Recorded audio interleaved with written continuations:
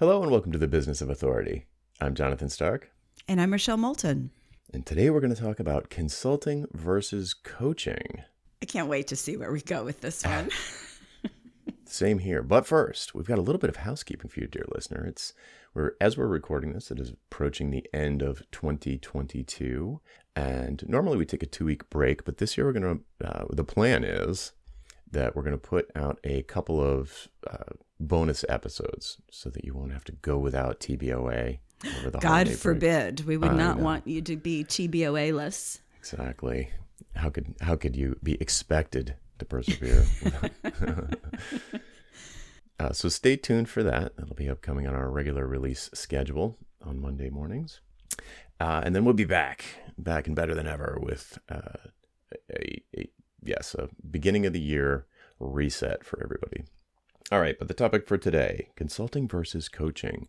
So this was a question that came in from one of my private coaching students who was wondering about how I transitioned from the mobile consulting business to the business coaching business and sort of how long it took, but really what were the differences? And as we were talking about it, there's a lot of differences in, of course, in the delivery because you're selling a different thing, but even in the marketing, of course, sales isn't that different. Well, no, it is actually. No, it is. Everything's different. Everything is different. You wouldn't think so. You would think it's, I'm an expert and I'm delivering a service. It should be the same, but It's not. Yeah, and the thing that strikes me about it is, even though, in my case at least, in my case, both businesses were technically B2B. You know, in the past, I was selling to owners, CEOs, managing directors, senior vice presidents. You know, and it was a business sale. And now I'm selling to people who run their own business, but it's mostly soloists, and it looks and smells like a B2C type of engagement Because it's their money. Yeah. I mean, I think that's what it is. It feels more, it's a decision that is a solo decision, right? I decide on my own to hire a coach, typically. Maybe I talk to my spouse or partner, but I do that. And then the money comes right out of my pocket. That's true.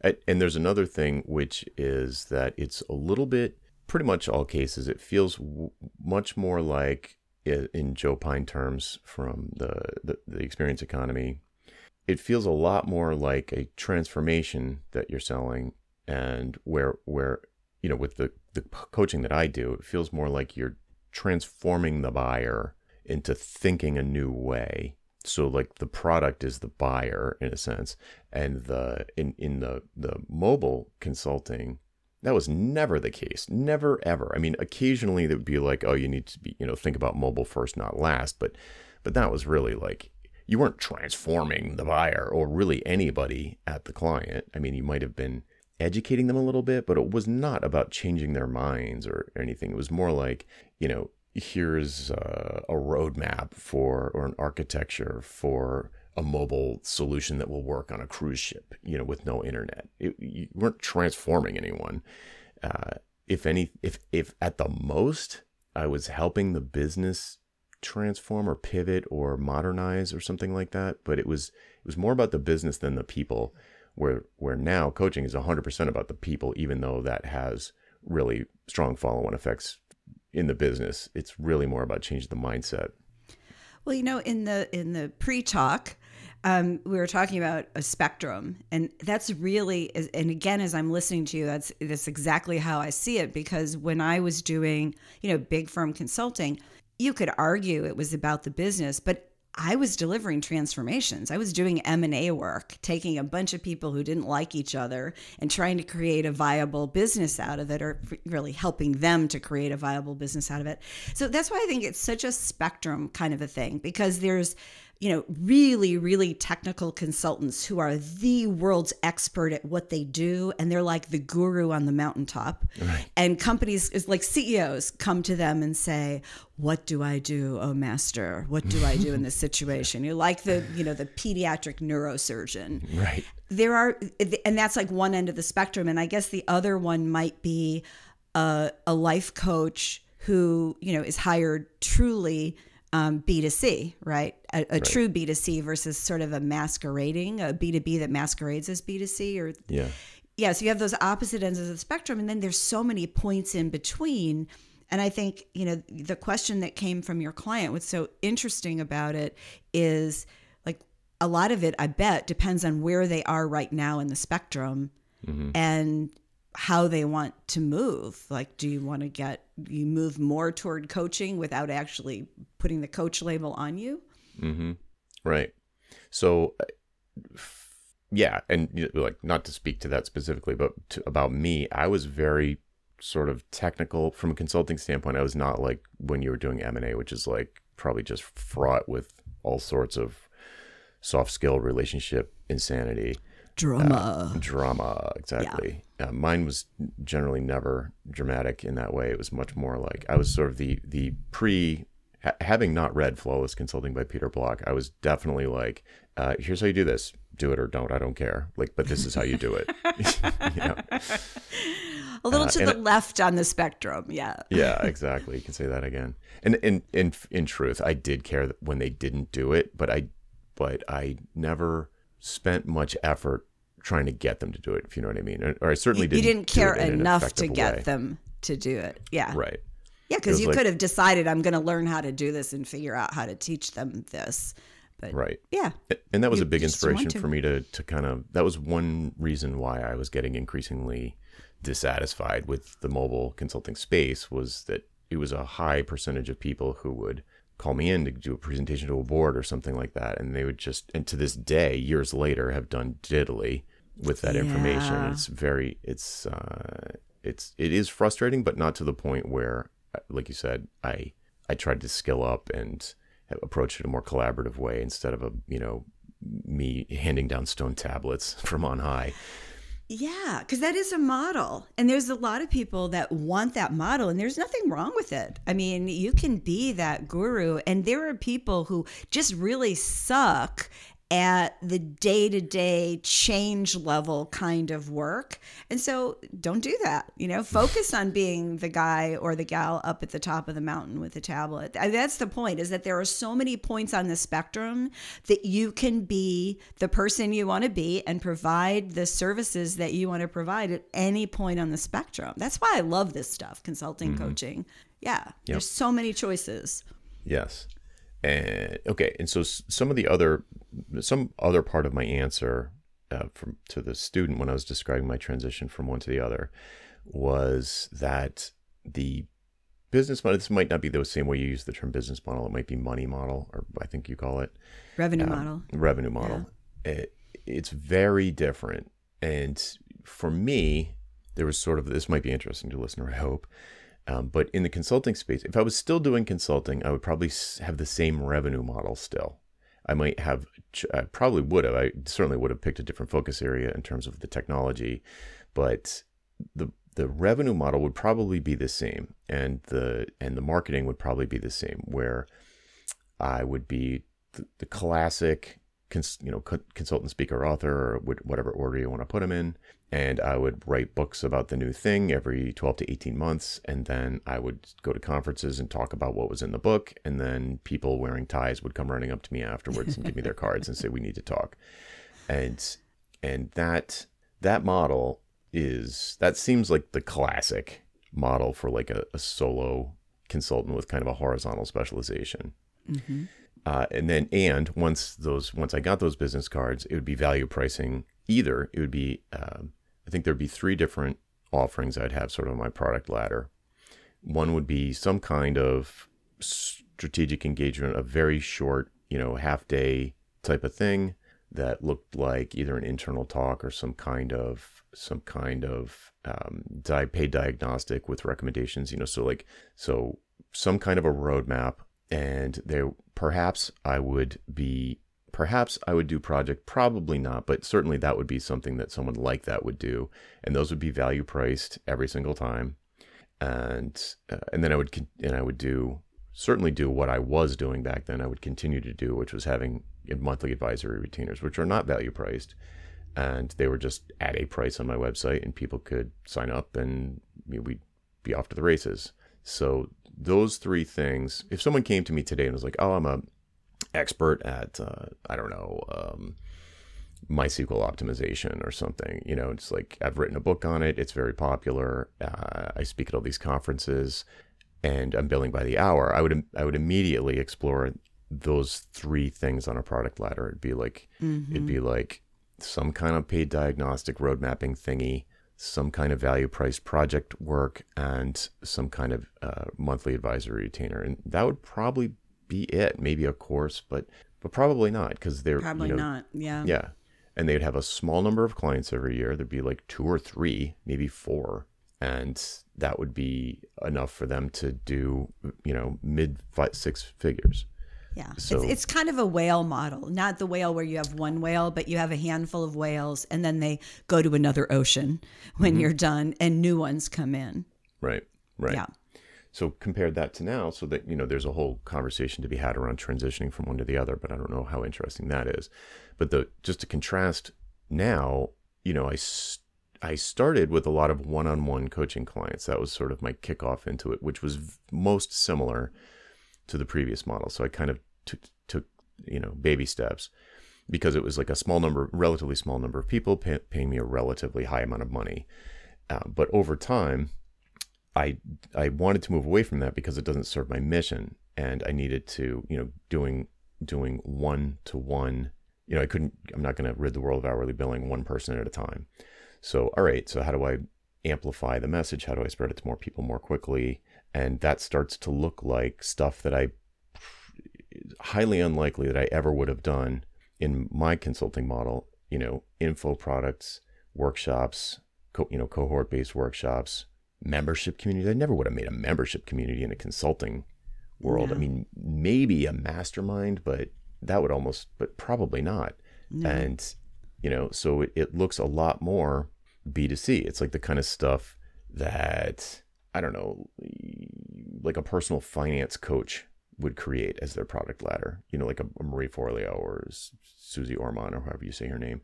It's like that sort of stuff. It just feels, to me, it feels you need to act more like a media company than like a consultant, and get the message out, and you've got like much lower price points, but sold to way more people, like 10 or 100 times more people. Yeah.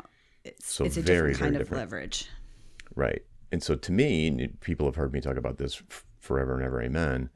Especially, I think these days, especially post-COVID, the 1-2 punch of having a podcast and a mailing list for that kind of a sale is tough to beat in terms of bang for the buck.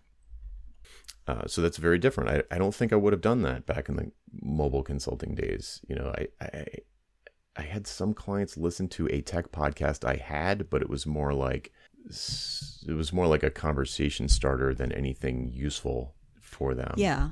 I could see that you would do a podcast with that kind of an audience. You know, podcasts, you know, consulting, writing, speaking, and podcast is, you know, the demonstration of the speaking. So if we think about the spectrum, so if we see consulting's on the left and coaching is on the right. So you were maybe, you know, a third from the left.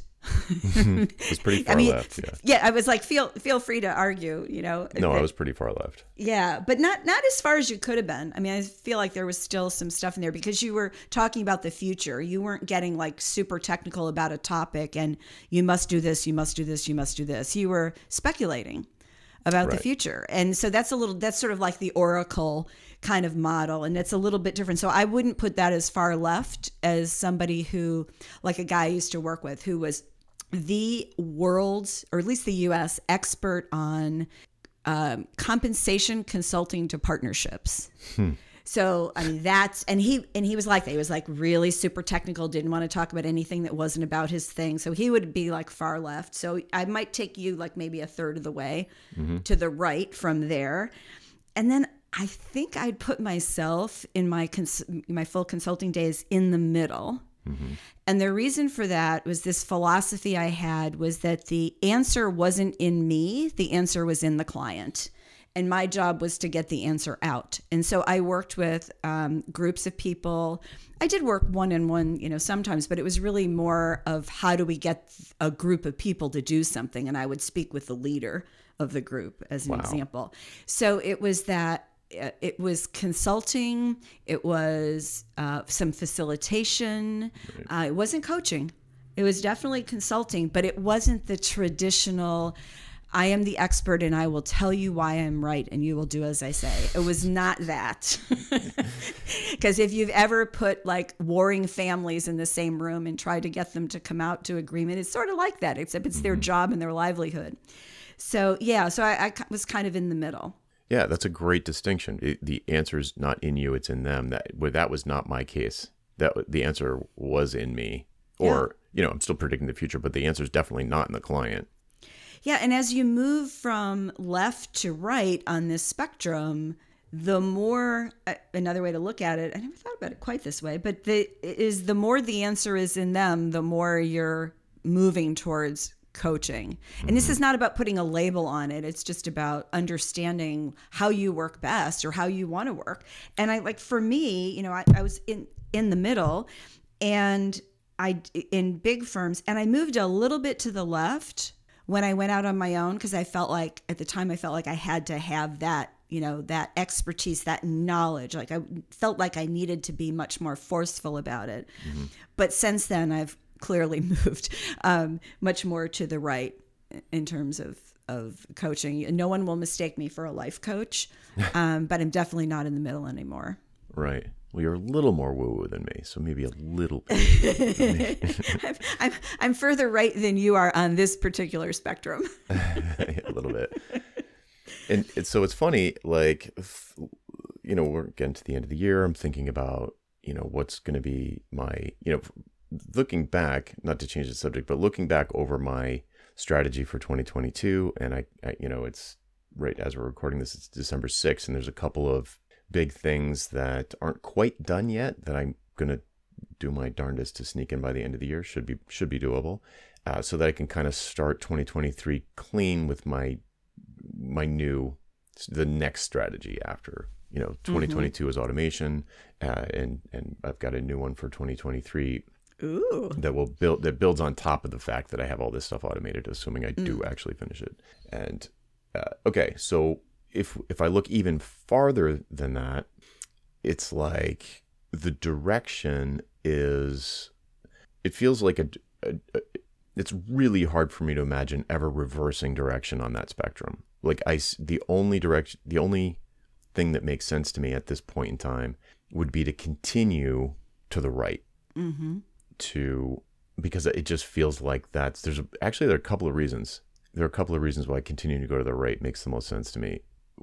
One of them being increased impact, because you get into the squishier, tougher to handle topics. Like, how do I know when to quit this thing that I've been doing? Like, that's really hard. Yep.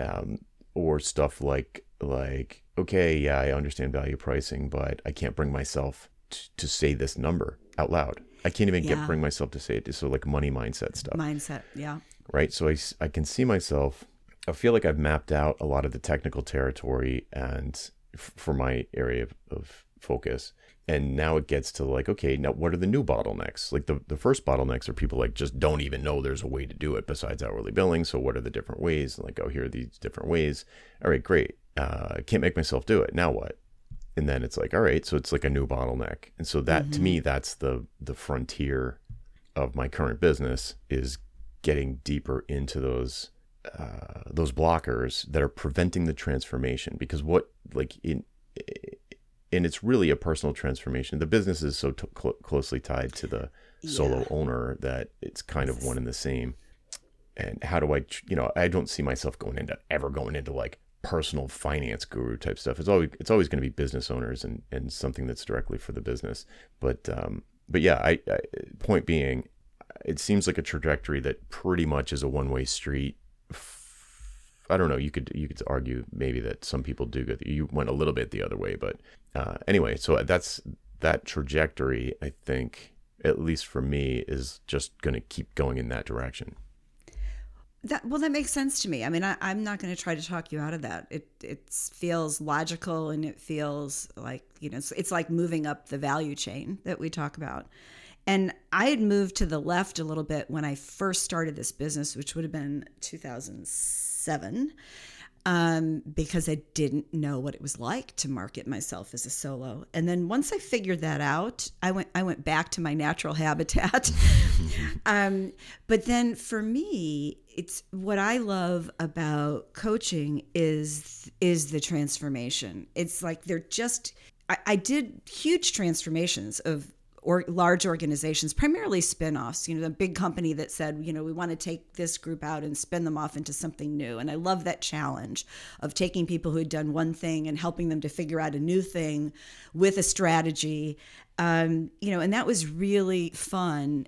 But I got tired of watching some CEOs in particular mess it up. Like just do stupid, selfish, very public things. And it was like, you know what? I don't care about that anymore. It's just not where I want to spend my time. And so gradually over the course of years, I keep moving further and further right. And so now, my greatest joy is when somebody gets a new level. And sometimes that's money. Sometimes it's a belief. Like doubling your prices, and you do it, even though you're afraid to say it to the new client, you do it anyway, and then you get it. It's like that, watching that dawn on people, or finding, a deeper niche that exactly fits what they want. I mean, watching those transformations, I mean, that's all I want. Yeah, it's the best. Yeah. It's like being a midwife. Without all the gore, right? It's taking them from here to there. Did I just say that? I think I just did. Sometimes it gets pretty bloody. Yeah. I have, there are two different channels that in my Slack rooms that serve this kind of purpose to like feed me that satisfaction. One's called Your Aha Moments, which is really just a person everybody in Ditcherville's pretty much everybody in Ditcherville's been on my list for years, listen to the podcast all the time, and they hear me say the same things over and over from different directions. Hear you say the same things over and over from different directions. And then finally it's like, oh, it clicks. And they're like, I know I've heard you say this 1,000 times, but you said it a little differently this time. And all of a sudden it clicked. And so I just love those because they're so visceral to the reader or the listener. It's like, oh, I knew there was something there, and I've been scratching at it, and I just didn't click. But then I love it when it clicks, because that tends to have a ratchet effect, a no turning back effect, where they're like, they can't unsee it. They can't, like, once they see the light, they can't unsee it. And then the other channel is the wins channel, where once, it usually is downstream of the aha moment, but it'll just be like, someone the other day said something like, I know I've been hearing you say like niche down. And then, for whatever reason, this time I thought, oh, what if I take my, her existing focus, and she just added a modifier to it, so it was much more specific. And she said, and as soon as I did that, I had 1,000 ideas for a mailing list. I have enough topics to never run out. I know exactly who I should call. I know exactly who I should partner with. And it was just that one little niche down, one level. And all of a sudden it just, boom, opened up this huge door. And then, to me, that's a huge win. And then there are also plenty of like, I used your 3-option proposal template, and I really swung for the fence with option 3 in hopes that they'd buy option 2, and they bought option 3. And it's like, ugh.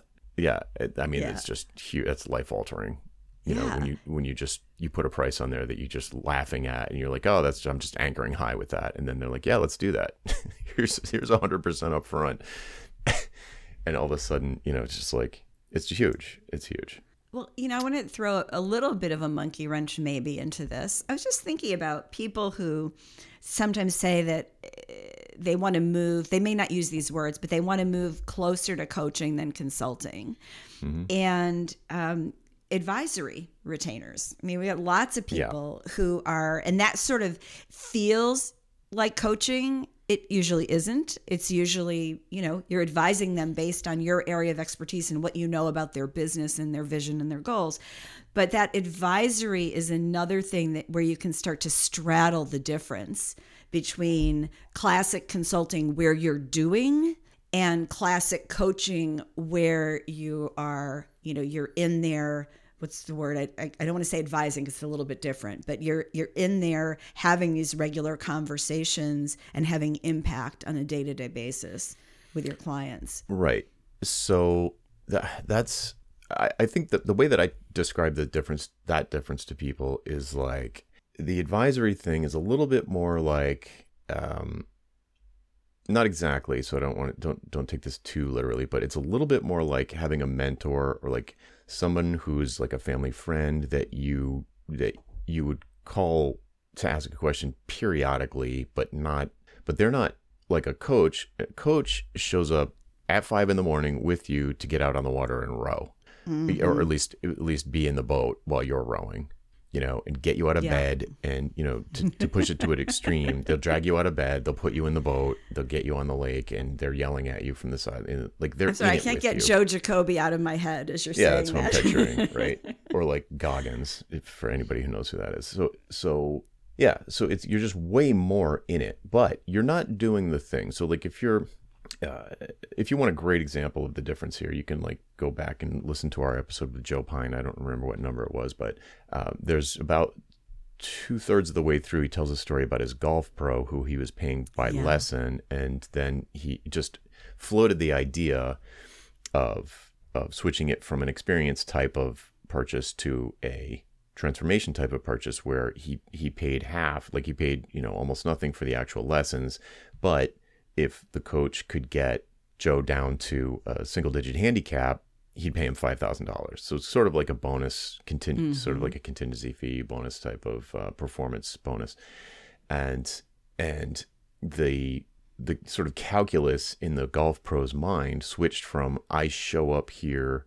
I mean, he was a coach in both cases. I would call it a coach, but it's 2 points on the coaching spectrum where the $35 a lesson or whatever it was. They both show up. They're on the course. It's 1-to-1. The pro is giving tips, watching, bringing their expertise to bear. But at the end of the 30 minutes, it's over. So that's 1 point on the coaching spectrum. But like if it was going to be this different, if he had switched the pricing model, then the coach would have been probably making sure that he showed up. He'd probably be teaching him how to play the course, not just talking about his swing and trying to hit farther, but it'd be like, course management techniques, diet, strategy, exercise, like everything, and really it's much more, it's intimate's too strong, but it's much more personal, and it can affect, coaching can reach into lots of different areas that for me, consulting never did. It was just never that invasive. Like consulting was never remotely invasive. For yours, it sounds like it probably was a little bit. Well, yes and no. I mean, it was in the sense of, if I'm facilitating, I'd call people out on their stuff. So there was that. But, I didn't ask the kinds of questions that I do in my coaching intake about, what's your vision for your life? Like, right. Hopes and dreams. Earnings. Yeah. What do you want to make? Right. How do you want to live? What's the, what are these experiences that you've had? Yeah. I would never have gone that deep. And maybe after I really got to know somebody over the years, plural, maybe, but yeah, it's different. And there are coaches who don't get all that intimate. So it's a spectrum. It depends on what you want to deliver, and you'll probably move over time as you see what works and what doesn't. Maybe you're a little bit more removed and you start to see, oh, gee, maybe I should ask them about this even though it makes me uncomfortable. And then you start to do that and you're like, whoa, when I did that, the coaching outcome was so much better. I guess maybe I need to get more comfortable with that. Maybe I'll get some more training around it, or I'll try it and experiment some more. So yeah, it's like this, it's the way you described it. It's this march right in this case towards coaching. And maybe you go in the opposite direction too. Maybe you try coaching. You say, yeah, you know what? I like this a little bit more to the left. Like this a little bit Right. more structured. Yeah, there's something I want to call out there that you touched on. Much earlier we were saying how like the marketing and sales for a coaching person consulting business are very different, but also the skill sets that you bring to bear are probably different too. Right? Yeah. Just like you said. So you might want to get better at, I don't know, just to pick something, not leading questions, like open-ended questions, or who knows, like all of those sort of communication skills that help you find the answer in the other person's mind. Like the answer is not in my head, it's in their head. So how do I ask? It's kind of like the why conversation. It's like, how do I ask this in a way that will unlock or uncover the underlying motivation for the project? But it's a similar kind of thing where the language that you use to ask questions or that you use to communicate becomes really important. Even more important. It's not a mere communication of facts. It's like, oh, it's the opposite. Yeah, it's almost like it's almost not quite like a therapist, but it has hints of that where you're not trying to be. So speaking for myself, I'm talking to someone and it's like I try and be way less prescriptive than I used to be, way less. And it's much more like, well, what's going to work in this scenario? Like I can give best practices all day long, but that doesn't mean they're going to work for every scenario. They certainly won't. And so the value of doing any kind of like one-on-one or live coaching is that you can understand the specific context and pull in the tools that make sense for the specific case, because there's nuances to everything. And I do find that the language that I have to use or that I use now that I didn't use before is much more interrogative and exploratory and less prescriptive. And you shouldn't do that. Yeah, exactly. I probably said should like every other word when I was on the left-hand side of the spectrum because in fact, I think that was a really big weakness of mine, was that I over broadly applied best practices in specific cases. Like I can think of one particular Fortune 50 client that I really could have done a better job with if I had been less draconian about like, no, you're doing it wrong, and more like curious why, you just like find out why they're air quotes doing it wrong. Like, why is it so important to you to do this in this way that is clearly going to decrease your odds of the success that you told me you want? So you want this success and you're instructing your team to do something that is going to make it less likely to happen. So instead of like understanding what the motivation was there and unpacking all that and figuring out all the politics, because it was a huge organization, it was just like, look, do whatever you want, but that's wrong. Yeah, just do this, do what I told you, yeah, and just you'll be go fine. like this, right? Like, why aren't you listening to me? This cost a fortune. Yeah. Well, there's a skill set to becoming a consultant that I call synthesis. I can't remember if that's in the block book or not. But the idea of synthesis is a really good consultant is taking all of this data in, like the stuff that's happening at company A and your knowledge base, the things that people are telling you, the things you're observing, and you're pulling all these things together and you're synthesizing them in a way that the client can understand it. And then you give them 3 choices, right? That's like the classic consulting model. And so usually consultants are really rewarded for synthesis. And it's something that can be dangerous in coaching. It can also be hugely helpful. I use it, I think, to my clients' advantage, because what synthesis allows you to do, even in coaching, is to take all of these different things and present them to the client. Not that they are right, just that they are your observations.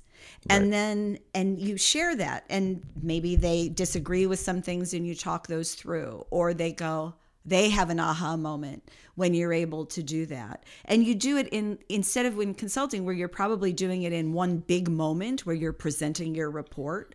Right. With coaching, you're probably doing it in many small moments.